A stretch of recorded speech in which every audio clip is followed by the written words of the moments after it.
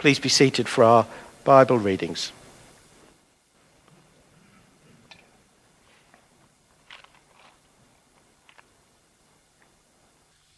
The first reading is taken from Acts, starting at chapter 2. When the day of Pentecost had come, they were all together in one place. And suddenly from heaven there came a sound like the rush of a violent wind, and it filled the entire house where they were sitting. Divided tongues as of fire appeared among them, and a tongue rested on each of them. All of them were filled with the Holy Spirit and began to speak in other languages, as the Spirit gave them ability. Now there were devout Jews from every nation under heaven living in Jerusalem. And at this sound, the crowd gathered and was bewildered, because each one heard them speaking in the native language of each. All were amazed and perplexed, saying to one another, "What does this mean?" But others sneered and said, "They are filled with new wine." But Peter, standing with the 11, raised his voice and addressed them, "Men of Judea and all who live in Jerusalem, let this be known to you and listen to what I say. Indeed, these are not drunk as you suppose, for it is only 9 o'clock in the morning. No, this is what was spoken through the prophet Joel. Then everyone who calls on the name of the Lord shall be saved. You that are Israelites, listen to what I have to say. Jesus of Nazareth, a man attested to you by God with deeds of power, wonders, and signs that God did through him among you. As you yourselves know, this man handed over to you according to the definite plan and foreknowledge of God, you crucified and killed by the hands of those outside the law. But God raised him up, having freed him from death, because it was impossible for him to be held in its power. Now when they heard this, they were cut to the heart and said to Peter and the other apostles, "Brothers, what should we do?" Peter said to them, "Repent and be baptized, every one of you, in the name of Jesus Christ, so that your sins may be forgiven, and you will receive the gift of the Holy Spirit. For the promise is for you, for your children, and for all who are far away, everyone whom the Lord our God calls to him." And he testified with many other arguments and exhorted them, saying, "Save yourselves from this corrupt generation." So those who welcomed his message were baptized, and that day about 3,000 persons were added. They devoted themselves to the apostles' teaching and fellowship, to the breaking of bread and to prayers. And day by day the Lord added to their number those who were being saved. The second reading is taken from Acts chapter 9, starting at verse 10. Now there was a disciple in Damascus named Ananias. The Lord said to him in a vision, "Ananias." He answered, "Here I am, Lord." The Lord said to him, "Get up and go to the street called Straight, and at the house of Judas look for a man of Tarsus named Saul. At this moment he is praying, and he has seen in a vision a man named Ananias come in and lay his hands on him, so that he might regain his sight." But Ananias answered, "Lord, I have heard from many about this man, how much evil he has done to your saints in Jerusalem. And here he has the authority from the chief priests to bind all who invoke your name. But the Lord said to him, Go, for he is an instrument whom I have chosen to bring my name before Gentiles and kings and before the people of Israel. I myself will show him how much he must suffer for the sake of my name. So Ananias went and entered the house. He laid his hands on Saul and said, Brother Saul, the Lord Jesus, who appeared to you on your way here, has sent me so that you might regain your sight and be filled with the Holy Spirit. And immediately something like scales fell from his eyes, and his sight was restored. And then he got up and was baptized, and after taking some food, he regained his strength. For several days he was with the disciples in Damascus, and immediately he began to proclaim Jesus in the synagogue, saying, He is the Son of God. All who heard him were amazed and said, Is this not the man who made havoc in Jerusalem amongst those who invoked this name? And has he not come here for the purpose of bringing them bound before the chief priests? Saul became increasingly more powerful and confounded the Jews who lived in Damascus by proving that Jesus was the Messiah. This is the word of the Lord.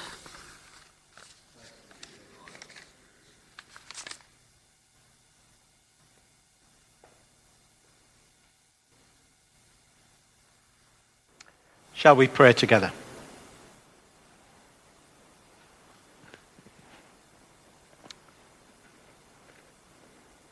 Lord, may my mouth speak wisdom and the meditation of my heart bring understanding.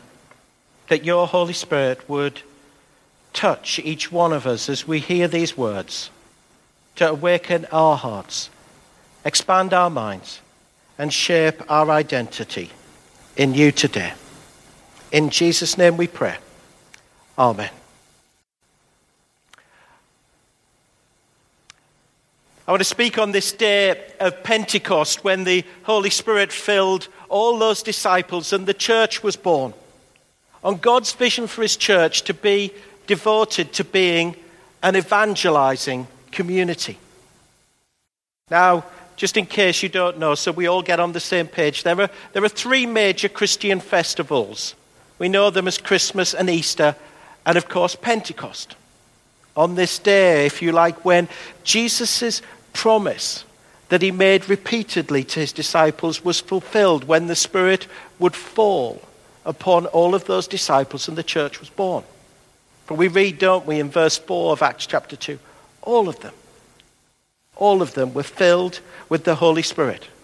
We could say that just as we're seeing, if you think about it, a new normalized world coming into existence as a result of this pandemic, so the day of Pentecost brought a new normalized experience for the people of God. You see, before the day of Pentecost, what we find is this: in the Old Testament, up to that time, was this, that the Holy Spirit only came upon particular people. Those people were usually prophets or priests. They were kings or judges. And he came upon them for a particular purpose, for a particular period of time. Pentecost was the day the world changed. And on this day, what we would see is we'd see two immediate signs accompanied those disciples being filled with the Holy Spirit. The first was that they were given a new language. They were given a new language by God that they never knew, to spontaneously praise him, to give words of praise and words of love. And unbeknown to them, this new language that they were given was known by the crowds who'd gathered outside the upper room at this time, because they'd heard all this noise and this commotion and they were wondering what was going on. And what we find, because it was the Festival of Weeks, one of the major Jewish festivals of the year at that time in Jerusalem, we see that the Jews had gathered from the then all-known world. And they heard these disciples, these Galileans, speaking in all these different languages that we see recorded there. But not only do we see this sign, what we also find as well is we find that there is a new boldness to proclaim God in public like never seen before. As what we see is these disciples are rushed almost from that upper room, almost like spurred by the Spirit, and dragged into the market square of Jerusalem, where they stand together, if you like. And Peter declares Jesus as the Saviour, Lord and King of the universe. And it's the second of those two signs that I want us to focus upon this morning. You see, if we were to read the rest of the book of Acts, it would take us about 2 hours. And if we were to read the rest of the book of the Acts, what we'd see is this. We'd find that the Holy Spirit fell upon the believers in 5 other times it's recorded in the book of Acts. What you'd find in 4 of those 5 occasions is one of those two signs. Either the sign of praising God in new languages or this sign of new boldness to speak about God in public was evident. And when we think about that second sign, to speak about God in public, that's the one we're going to focus upon. Here's why. You see, as we, if you imagine, seesaw through the stages of this pandemic, as I think it was Keith who put in his prayers last week, what we see at this pivotal moment for us is we're exploring, what does it mean to be a church? What does it mean to be a community of faith? And to do that, we're examining, if you like, the prototype church. This was the earliest church's application of Jesus' words. And we're looking at 4 of these different marks, 4 of these different expressions, if you like, of God's vision of what it means to be a church, as we see recorded in Acts 2, verses 42 to 47. We've seen already they were a caring church. We've seen already that they were a worshipping church. And now what we see is that they were an evangelizing church. Here's how it was recorded in Acts 2, verse 47. And day by day, the Lord added to their number those who were being saved. And day by day, the Lord added to their number those who were being saved. See, the early church was just devoted to speaking about Jesus because they believed the best decision anyone could ever make in their life was to become a follower of his. And not just from this passage, but if we were to read the rest of the New Testament, what we'd see is that there are 2 roles when it comes to evangelism. There's a role for us, and there's a role for God. Here's what we see as God's role as the evangelist. We see it in verse 47. That's his role. His role is to be the evangelist. Did you hear those words? The Lord added to their number those who were being saved. It's only Jesus Christ who, by his Holy Spirit, can convict anyone to become a follower of Jesus Christ. That is not our responsibility. It's his responsibility. And what we read is the Lord added to his number those who were being saved. What that means is this. The Lord didn't add them to the church without saving them. And he didn't save them without adding them to the church. What that means is becoming a follower of Jesus Christ and being a member of a church go together. They're never separated. And thirdly, we read that the Lord added to their number on a day-by-day basis. It wasn't just an occasional activity. It was continuous as their worship. God's role is to be the evangelist. So what's our role when it comes to evangelizing? Well, let's think about, for the moment, Acts chapter 9. You see, on one of those occasions that I mentioned earlier, those 5 other occasions when the Holy Spirit falls upon the believers, one of them is Acts chapter 9, when the man Saul of Tarsus is filled with the Holy Spirit. after his dramatic encounter with the living Jesus on the road to Damascus. You see, when it comes to evangelism, doesn't it, we can perhaps look at what we might perceive as superheroes of the Christian faith, like Peter on the day of Pentecost, like Paul as he would become, and think, well, they're in a different league from me. But what about the man who was sent to Saul of Tarsus that day? If Peter and Paul are superheroes of the faith when it comes to evangelizing, perhaps we should see Ananias as the patron saint of ordinary evangelism. You see, through Ananias' encounter with the Lord Jesus and Saul of Tarsus, what we can identify is what our role is when it comes to evangelizing. You see, our role, first of all, is about being open to God. You see, when God calls Ananias that day, remember his words? Yes, Lord, or reenacting the words almost of Isaiah the prophet. Here I am, Lord. Being open to God and what he might want to say to you is the starting point for evangelism. Jesus is looking for our availability rather than our ability. To say each day, here I am, Lord.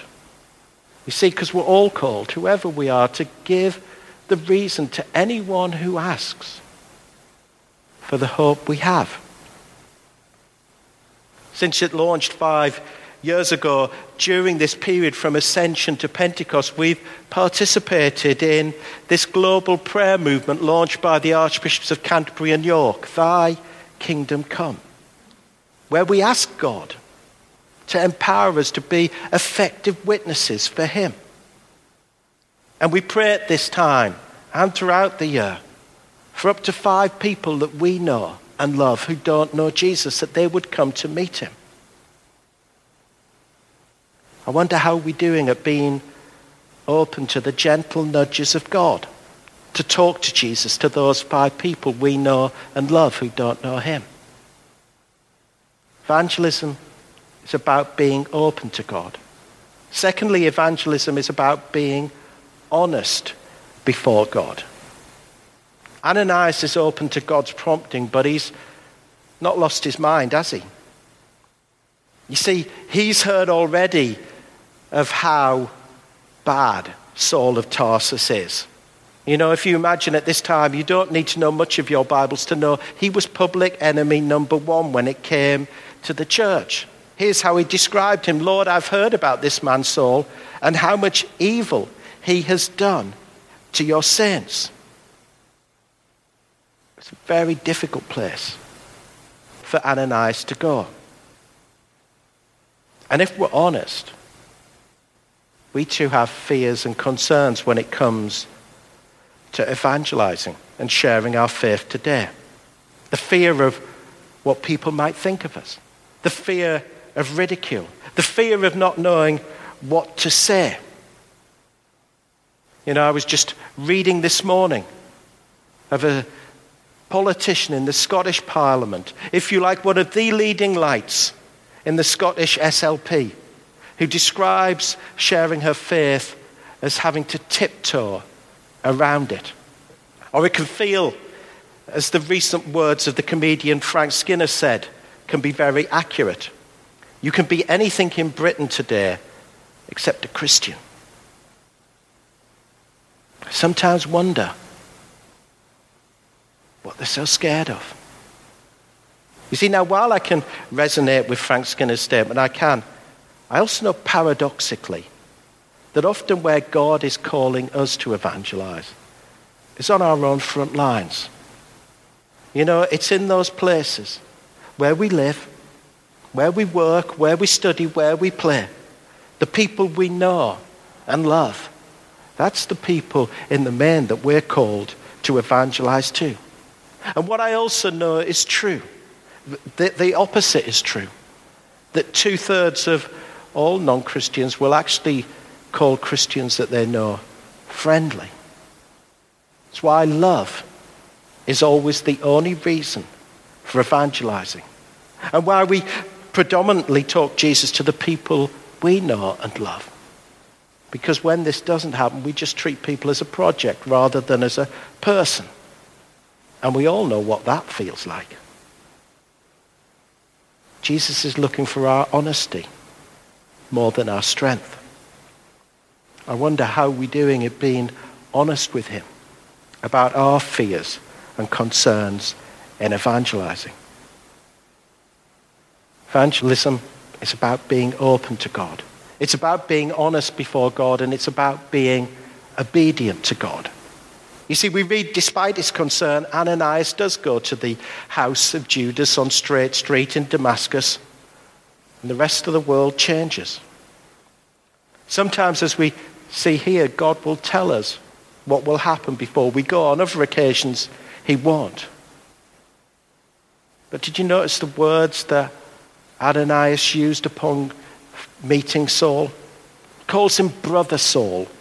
The Lord Jesus, who appeared to you on your way here, has sent me so that you may regain your sight and be filled with the Holy Spirit.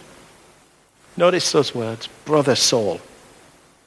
Ananias shows a wonderful step in obedience for Jesus. You see, Jesus is looking for our obedience more than our confidence. As he himself said in Luke's gospel, in the context of witnessing, for the Holy Spirit will teach you at that very hour what you ought to say. Evangelism is about being open to God. It's about being honest before God, and it's about being obedient to God. And all of us, whoever we are all called to do that work. To talk of how we met Jesus and the difference he makes to our lives. I wonder how we're doing at being obedient to Jesus in evangelizing rather than our own preferences and feelings. You see, we can only be devoted to being an evangelizing community or a caring community or a worshiping community for that matter by being filled with the Holy Spirit. See, Ephesians 5 verse 19 says, be filled with the Holy Spirit. And the idea here is that in our lives we should be continually filled with the Holy Spirit. In other words, not just filled to the top, but overflowing with him, outflowing out of our lives. You see, what the pages of the Bible show me and what the story of our lives reveal is we find it very difficult to be continually filled with the Holy Spirit. Or maybe it's just me. You see, we find ourselves doing what we're commanded not to do in the Bible, which is to quench the Holy Spirit. To quench the Holy Spirit means that we, if you like, try to extinguish, or we try to take the heat out, or we try to blow out what the Holy Spirit is doing in our lives, in our boldness to talk Jesus on our front line. And we just quench his work. Instead, what we're exhorted to do is rather, as Paul would later say to his mentor Timothy, rekindle or fan into flame the gift of God which was given to you through the laying on of my hands. You see, to fan into flame involves inviting the Holy Spirit to blow on the embers of our soul that might have become dimly lit like an open fire, and allow him to breathe fresh life into our souls, to fire us up with a burning passion once more to proclaim the risen Jesus. It's been very easy over these past 14 months to become an isolated piece of coal. And when a piece of coal is isolated, it loses its heat. When we might have become isolated from our church community, it's very easy for us to become cold, especially in our evangelism. And the Holy Spirit offers us this invitation not just this morning, but every morning, to be rekindled, to be fanned into flame once more with the burning heat of the Holy Spirit to proclaim the risen Jesus. It's why we pray every week, come Holy Spirit. The oldest prayer in the church, but it isn't just a prayer that we should pray on a Sunday. It's a prayer we should pray every morning. Come Holy Spirit. It's not a command to God. I mean, it's barely an invitation. It's just an appeal. An appeal to know God's presence in our lives that will sustain us in the everyday. Because for all of us who are parents, we know this. We know we love to give good gifts to our children. Well, in the Bible we read that just as much as we love to give good gifts to our children, so much more does our Heavenly Father long to give the Holy Spirit to those who ask him.